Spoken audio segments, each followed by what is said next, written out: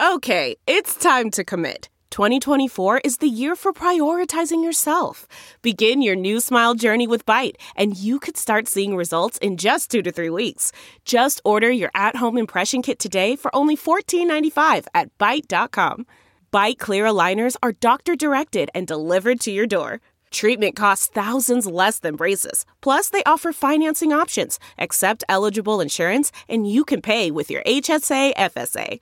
Get 80% off your impression kit when you use code WONDERY at Byte.com. That's BYTE.com. Start your confidence journey today with Byte.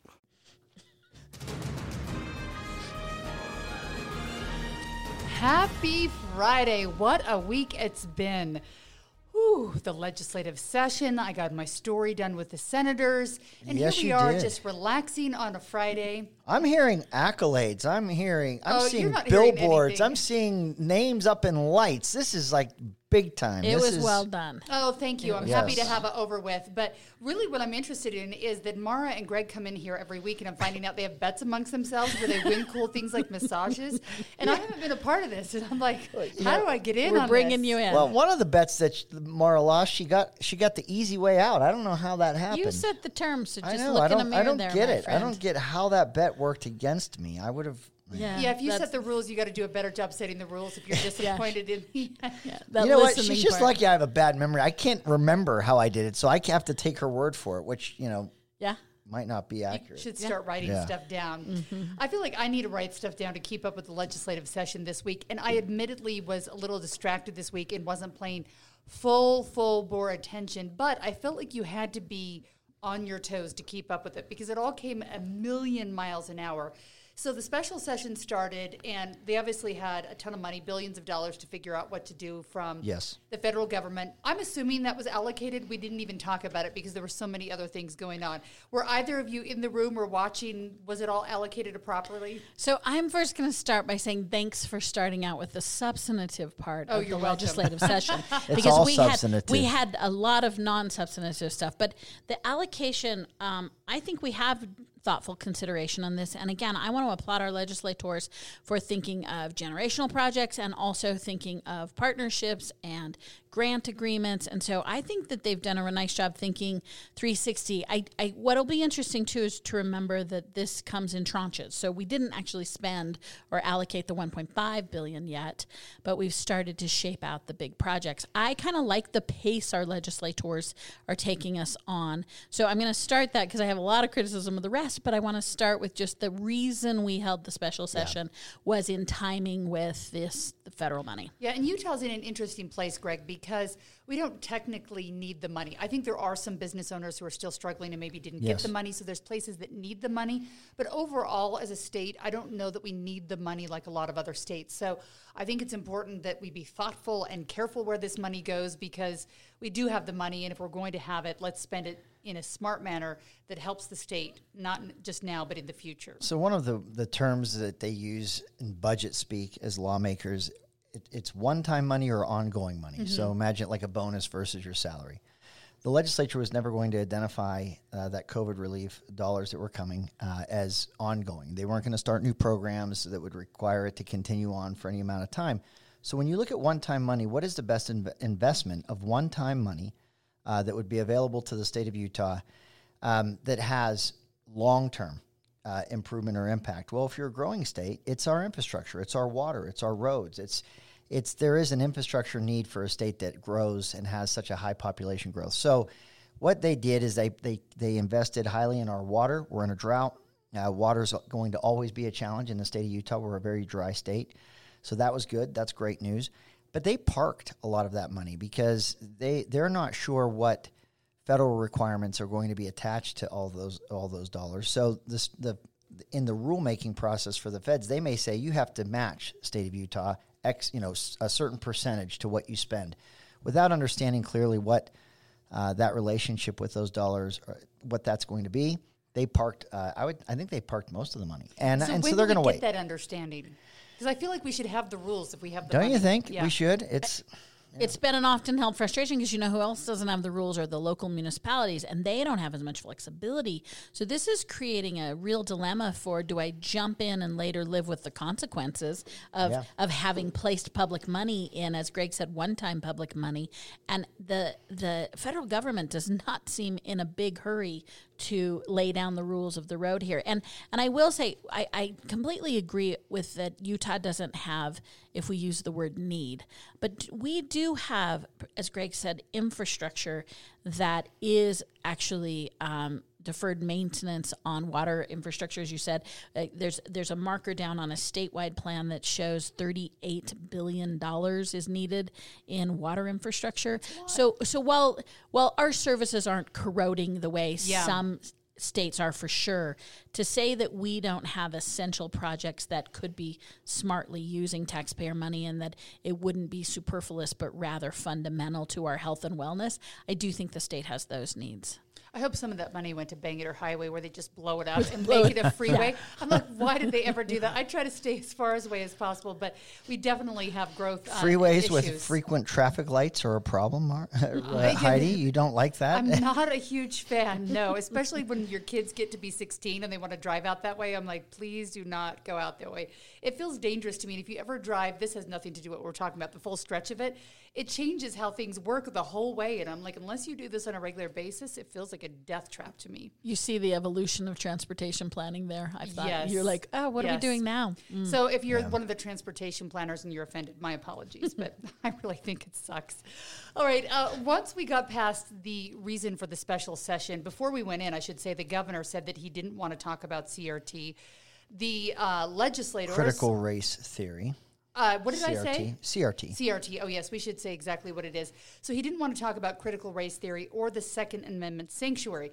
Now, both of these things I know have been around for a long time, but literally I feel like we had to start Googling what everything meant a couple of weeks ago. It just kind of went from 0 to, 200 miles an hour in just a few seconds. So there's so much to get to on the critical race theory.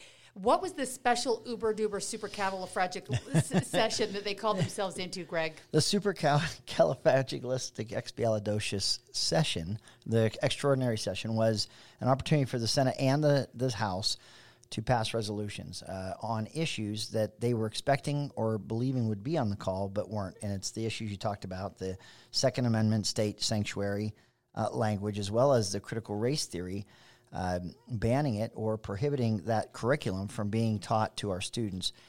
Were they ready, before you go on, were they ready, educated, and to make thoughtful decisions if the governor had said, let's put this on the table, or was it just too soon? No, I think they were. I watched the debates on this, and the reason why that's a good question to ask is they seem so pensive about it all. I hate all the hand-wringing when we're trying to take on issues that really, they are controversial. You're getting people with some pretty strong opinions about this. But the reason it was expected to be on the call and the reaction from many of Utahns, their reactions when it was not put on the call, means that these are hot topic issues and that these lawmakers are hearing from constituents they represent that want something done. And I'll tell you, Heidi and Mara, when I ran for governor in 2020, I'd been a lawmaker for 16 years. I chaired the House Public Education Standing Committee for 2 terms. And I thought I had a pretty good handle on public education policy or issues, but almost without exception, the town hall meetings I would hold, whether in libraries and parks and wherever they may be, parents or grandparents would raise their hand and comment that the sentiments being shared by their children or grandchildren to them about the history of our country or different details were contrary to the America that they knew or understood, and they found it to be aggressive and even inaccurate. And so that question was asked of me all the time, to the point where I would say, just so you know, you're not alone. People really were asking about this a couple of years ago. No, this is just last year, yes. And I'll tell you that my as this kept coming up, I would point out, I want you to know this is coming up in every hearing that I'm having or every public event. And I had a principal pull me aside after one of these events, and he said, I'll tell you how this is going on. It's not a curriculum that's printed, and this is how you're supposed to do it. The way teachers, educators are compensated, it's through what they call steps and lanes, years served, and then continuing education credits. He pointed out that as teachers go through higher ed and get their continuing education credits or degrees. Much of this practice or technique of critical theory is being taught to them, and that colors the way they teach, or they're encouraged to teach in certain ways. And so that's how it's finding its way into our schools. You're not going to find it printed anywhere in a curriculum, but you are finding the way things are being framed right now to be different. At least that's the feedback I was receiving. So it didn't surprise me when lawmakers felt pretty strongly about putting this on the call, because they must have been hearing what I was hearing a year ago. So Republicans passed it off to the Utah Board of Education, which is probably a good place, Mara, for them to make decisions. But did they pass it off to them because they really want them to look into it, or was it more of a threat of like, do it or else? Well, I mean, I would point out they can't pass it off to the institution for whom it's their purview. So the amount of arrogance in even suggesting that the legislature suggests. But if I can back up and talk about process and then go to subject, we Utahns were not served very well by our state leaders when they called an extraordinary session. Now, the special session, I thought, had a call that mattered, if not too long. And as you recall, a couple of years ago, we citizens decided to allow the legislators to also bring themselves to the legislature. Now, remember, this is the same group of legislators that's pretty constantly complaining about citizens wanting to do their own ballot measures and not wanting to have free-for-alls on our ballot. And we had yet a legislator who convened themselves, had 21 issues they say were critical. We pride ourselves, we're one of the shortest legislative sessions in the nation at 45 days. This is we true. pride ourselves in balancing the budget. We pride ourselves in being a lay legislature, and we pride ourselves with being serious-minded, small government people. That did not happen in the extraordinary session at all. One, they convened around an issue in which they were not taking an action. A resolution is not an action. They convened themselves into special session to have as Greg described, a hot topic discussion, which is not the point of convening 104 elected officials. And neither of these issues had any pending legislation. So we were not served by the political theater. And one of the things you can look at to say was a political theater is that the news coverage up and leading to it was all about this money, this infrastructure. There's so many interesting things to talk about. It was hijacked the second we went to cable TV to decide our legislative agenda, and we brought forth these, I agree, hot topics, but that's not why we convene our legislators. So I really do not think Utahns were served by the extraordinary session. Now, the special session, the fact that it has another name, and as Greg can recall, as a student and a steward of public policy, that the extraordinary sessions were really intended to call when the government was sort of stuck. That often comes with gubernatorial appointments. And so they really misused this. But let's talk about the topics they misused it for. Were two topics that are routinely in the cable news networks, and they will be bantered about forever. And there's nothing pending. I know we're going to talk a little bit more about critical race theory and the Second Amendment. There's nothing happens to lawmakers or legislators or the citizens of Utah if they don't go and pontificate that day for only no reason. It wasn't a governance issue. They were not trying to guide anybody. The Board of Education does not need guidance. They already have permission to have public discussions on curriculum. And if you're going to have a public discussion on curriculum, that's where it should live. It's never ending. I'm waiting.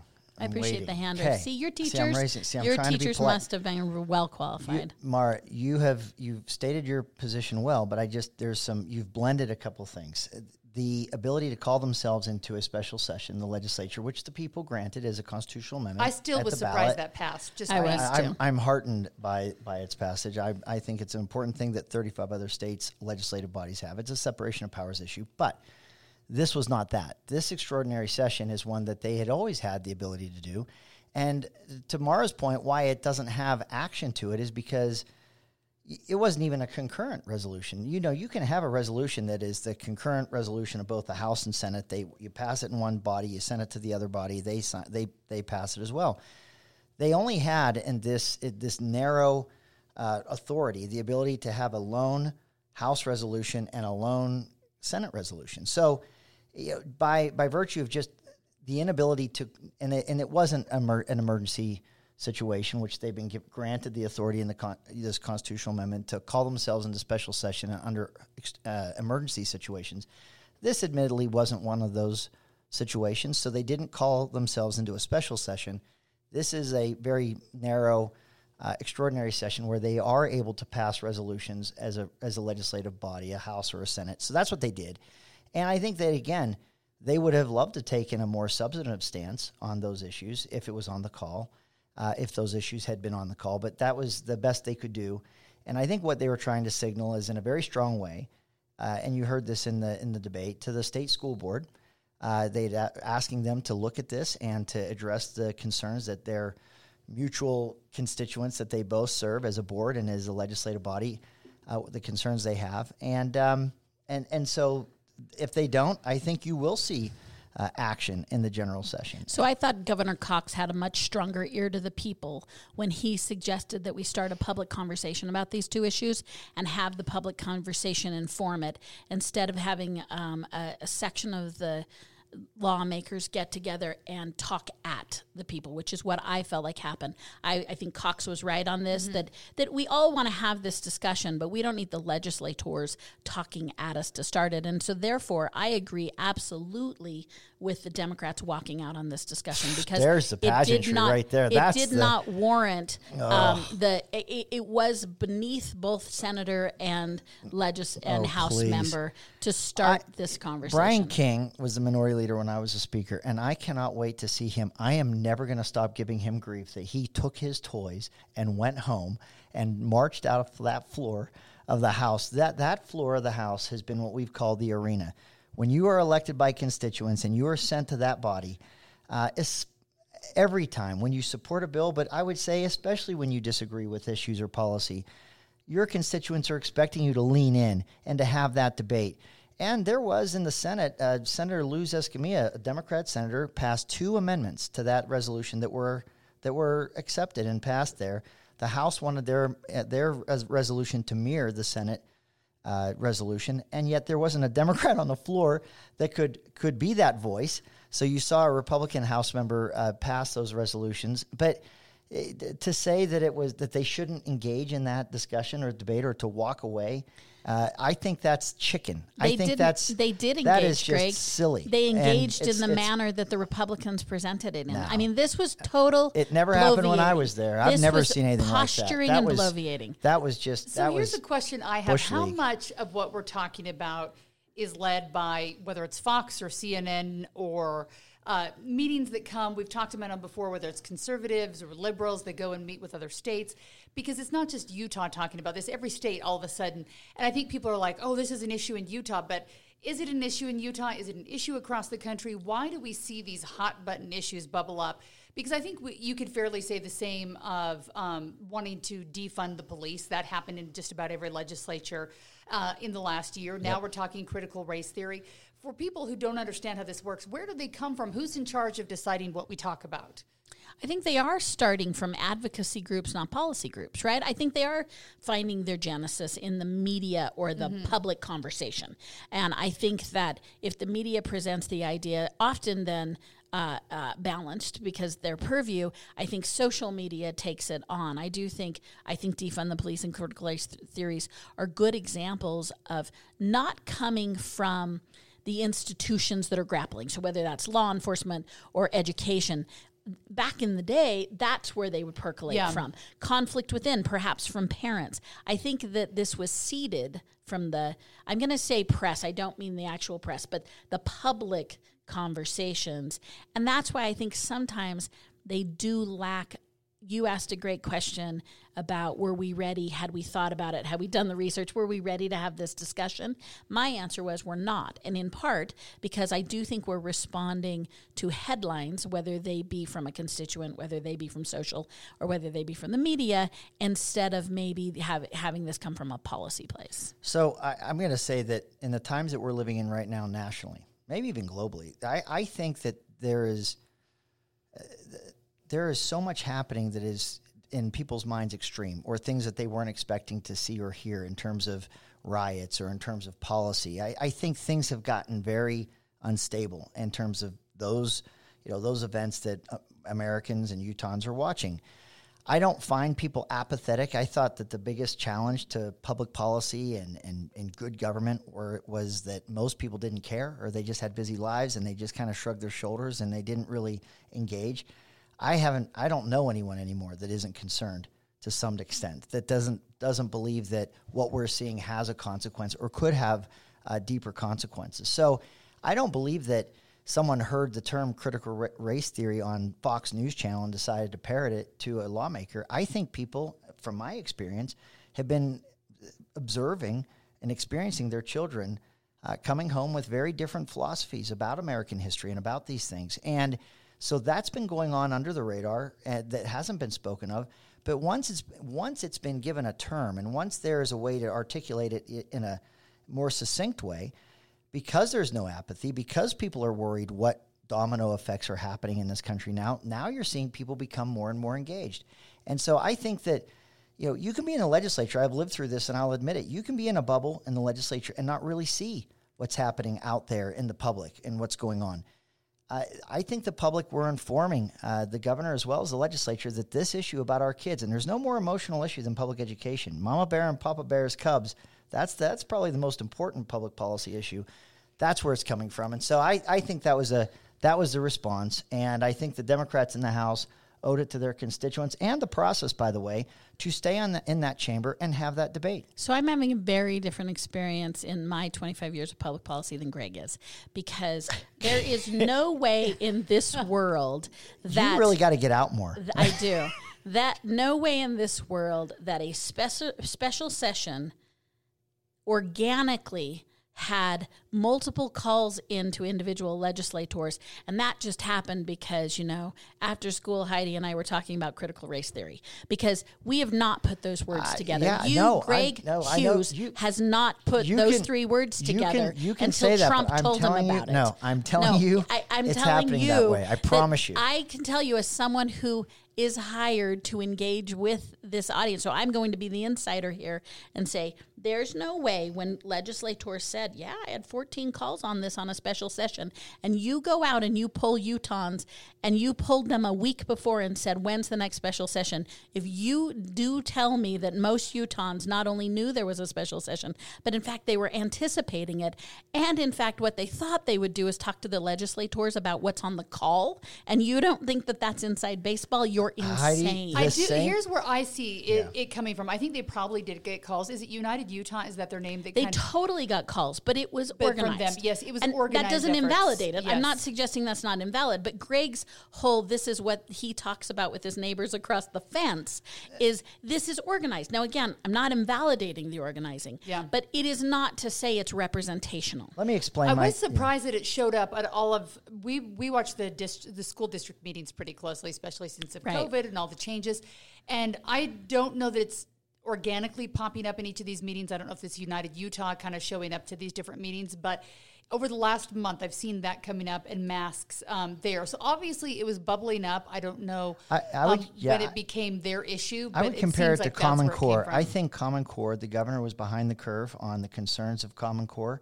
Lawmakers were not understanding how frustrated parents were with this new curriculum, this is years ago, that were really separating parents from their kids, and help those parents that were in a position to help their children with their homework were in math and science were unable to do it. And I don't think lawmakers were really sensing that as much, and were behind the curve, frankly. And so you saw the legislature catch up with that. I think this issue is the same. I think that it would take organization to say, hey, the things we've been frustrated about and the things that our kids come home and talk about that we can't believe we're hearing, this is what it is, and this is what's growing. And then you see the national narrative that matches that. So, there is organization. There's an organizing voice, but it resonates. It resonates because it's what people's experience is. It matches that. It resonates with some, but let's not pretend that this is across the board.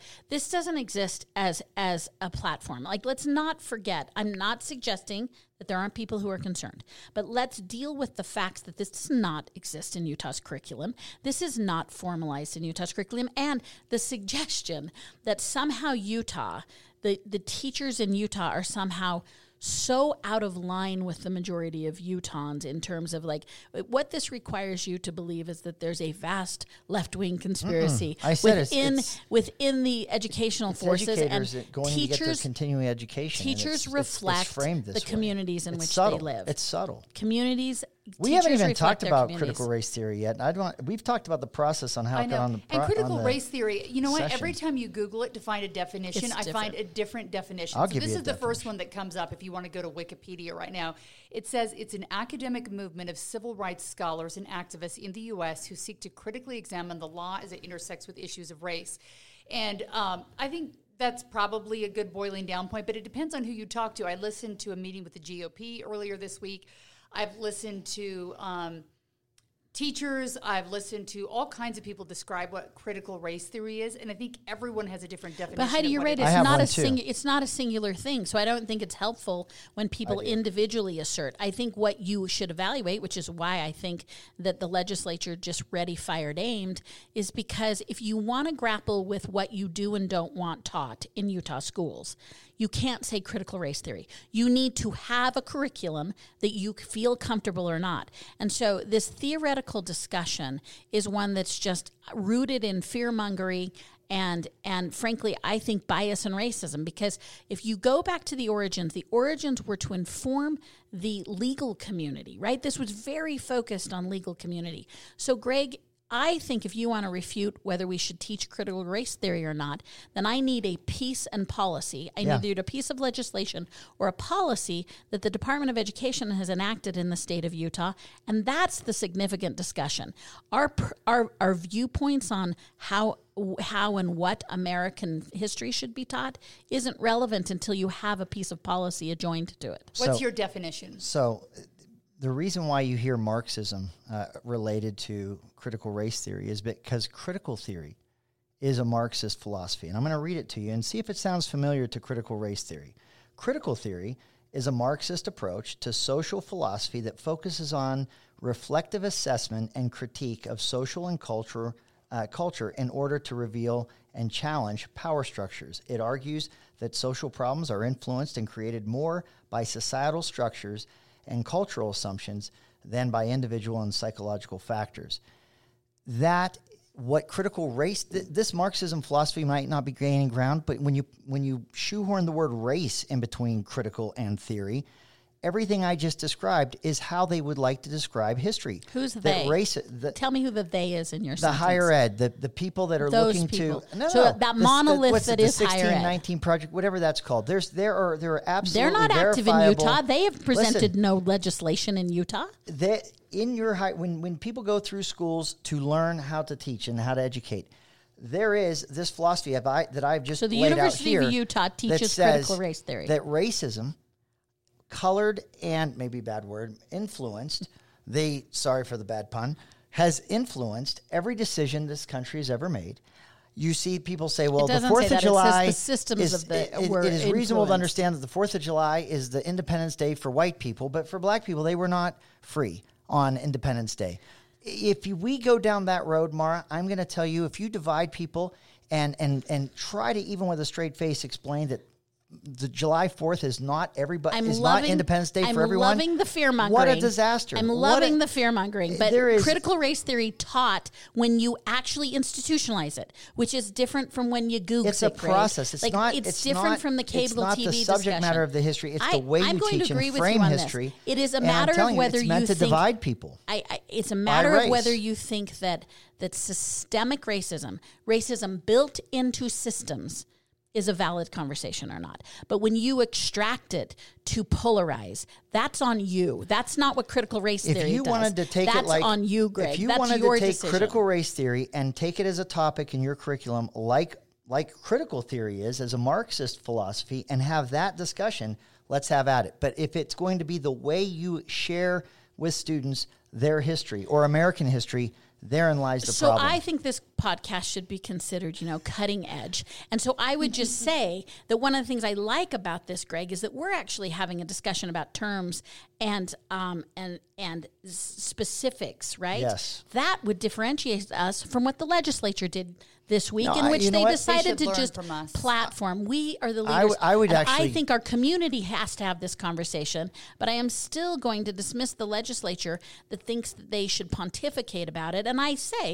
do think, as Heidi suggested, that it's percolating enough that there's no way our departments of education, in some way, shape, or form, higher ed being slightly different than public Yeah. ed, needs to have this conversation. But I will say there is no universal definition. So what we should be talking about there is is. what Utah decides. It's critical theory. the- I have it the- right here. the definition. I'll text this Greg to you. has This is the definition. Greg has right it here. on the internet, so it I must got be it. I'm gonna true. text this to both of I you do right think now. where you get to the heart of it when you Doing listen to it people while we- talk is whether you believe there is systemic racism or not, which I guess is a conversation, whether it's in, this is the interesting part, is the Utah School Board, and whether you look through what they teach, it's not in curriculum here. But if you talk to your kids, I think we all have older kids, they come home, whether you're in honors or AP classes or regular ones, and I think they're taking what's in the news, they talk about it, their teachers talk about kind of a current event, and I think that these conversations may come up because of what's going on. And I noticed that, not specifically this topic, but other topics, when things are kind of hot button issues, my kids come home talking about them, and you might get the idea of whatever it is colored by the teacher who's talking about it, because we all live in our own bubbles where we understand and see Law things enforcement, differently. this whole, for the last 18 months, law enforcement's discussion has largely been around where race exists, right? Does it exist at the individual level? Does it exist with the individual officer? Does it exist with the systems? So I do think our current events are reflecting this overall topic. Yeah. And what is the shared history of the United States, I think, is also, interestingly enough, has been revitalized as a topic. Look, I'll just say this. I agree with Mara in that the way this was presented in the legislature, both House and Senate, as resolutions, almost sounded apologetic in tone. There was a lot of hand-wringing as they admitted they don't have a definition. I gave you a definition because that's what they're doing, okay?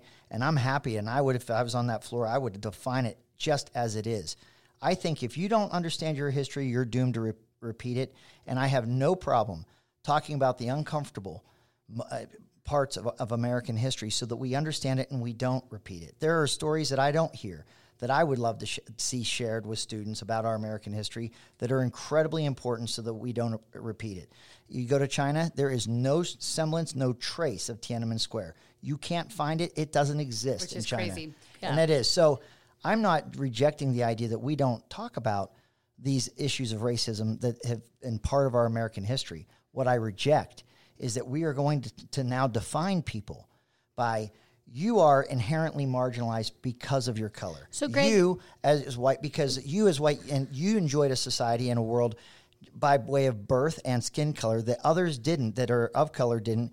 We cannot get into that. If we do that, we are going to turn ourselves against each other.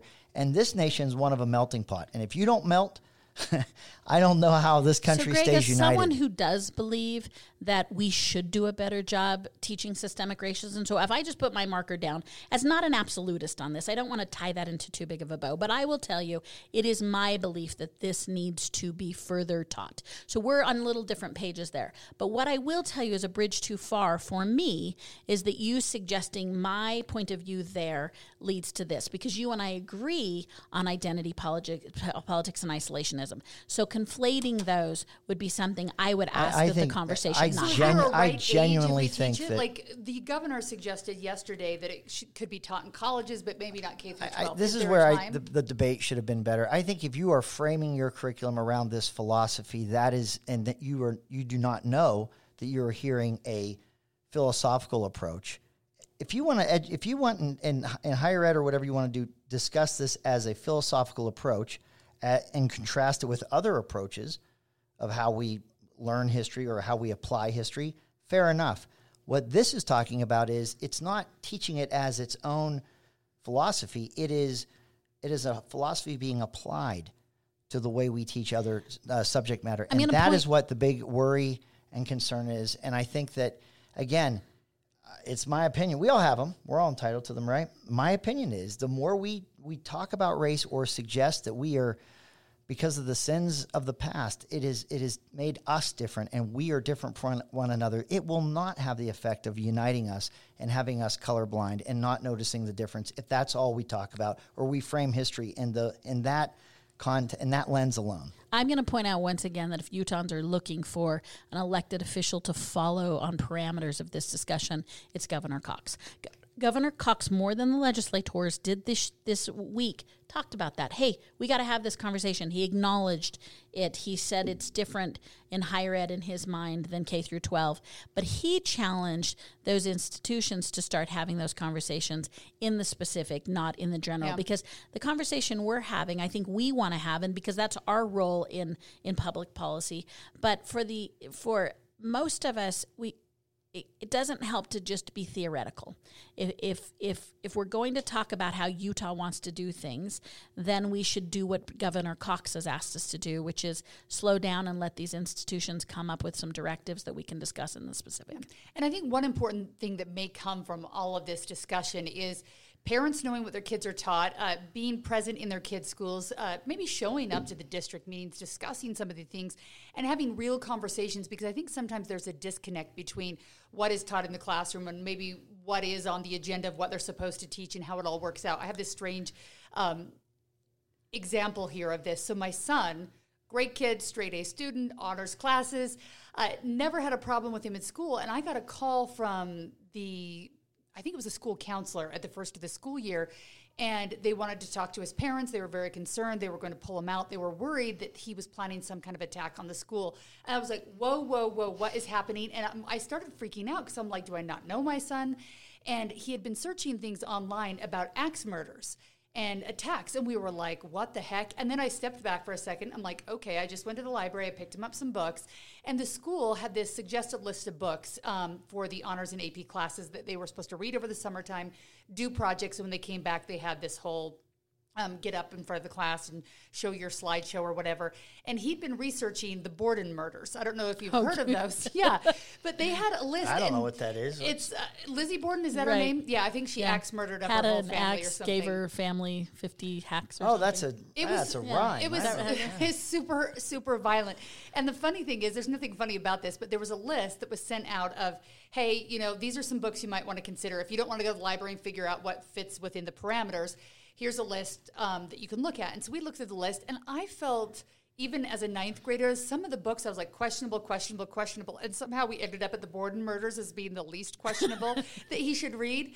And when we told the school this, it was on a recommended list. They're like, no way. So I sent them the email from the teacher, and here it is. And it was a list that somebody probably came up nationally for kids that were 9th through 12th grade. And these are good books to read that are nonfiction, that are page turners and great. And doesn't have Pepe Le Pew in it, because heaven forbid. So I think that they didn't know that they were encouraging kids to read these books, and they're like, whoa, buddy, this is what we're doing. And I'm like, okay. Poor kid. I think that's the worst. I know. So we unwound it all and figured it out. But I'm domino wondering of events. How many things like this happen in our classroom? Like whether it's whether you believe CRT is right or bad, or LGBT. But I'm going to riff off this point and have a parent empowered moment, because we have a long history in the great state of Utah of wanting to control curriculum because it will somehow corrupt our little kids, and we can't teach consent, and we can't teach sex, and we can't teach a lot of things.